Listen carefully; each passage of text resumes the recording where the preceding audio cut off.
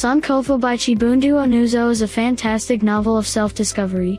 It is a magnificent exploration of how family and identity are built. The story is not just about the feeling of having a place or of missing a piece of oneself. It's a lot more deep, more mind-boggling and uncovering of the mankind underneath the surface. It is equally about becoming, as it is about making peace with who you've generally been. That is connecting with personal history and discovering your way back home. Sankofa is our protagonist who is looking for her lost personal history. She is recently isolated from her husband, her daughter is now an adult, and her mom has died recently as well.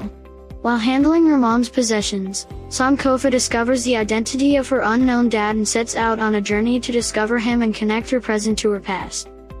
According to me, Sankofa was a very well-written and relatable person.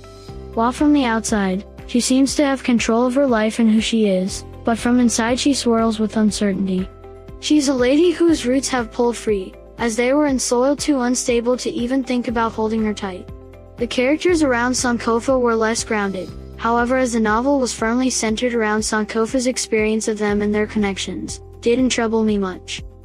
The story happens mostly in America, with a journey to a little African country. The plot of Sankofa by Chibundu Onuzo is to a great extent internal, as we follow Sankofa's journey into her family ancestry. Eventually, the story was settled such that it felt awkward for me.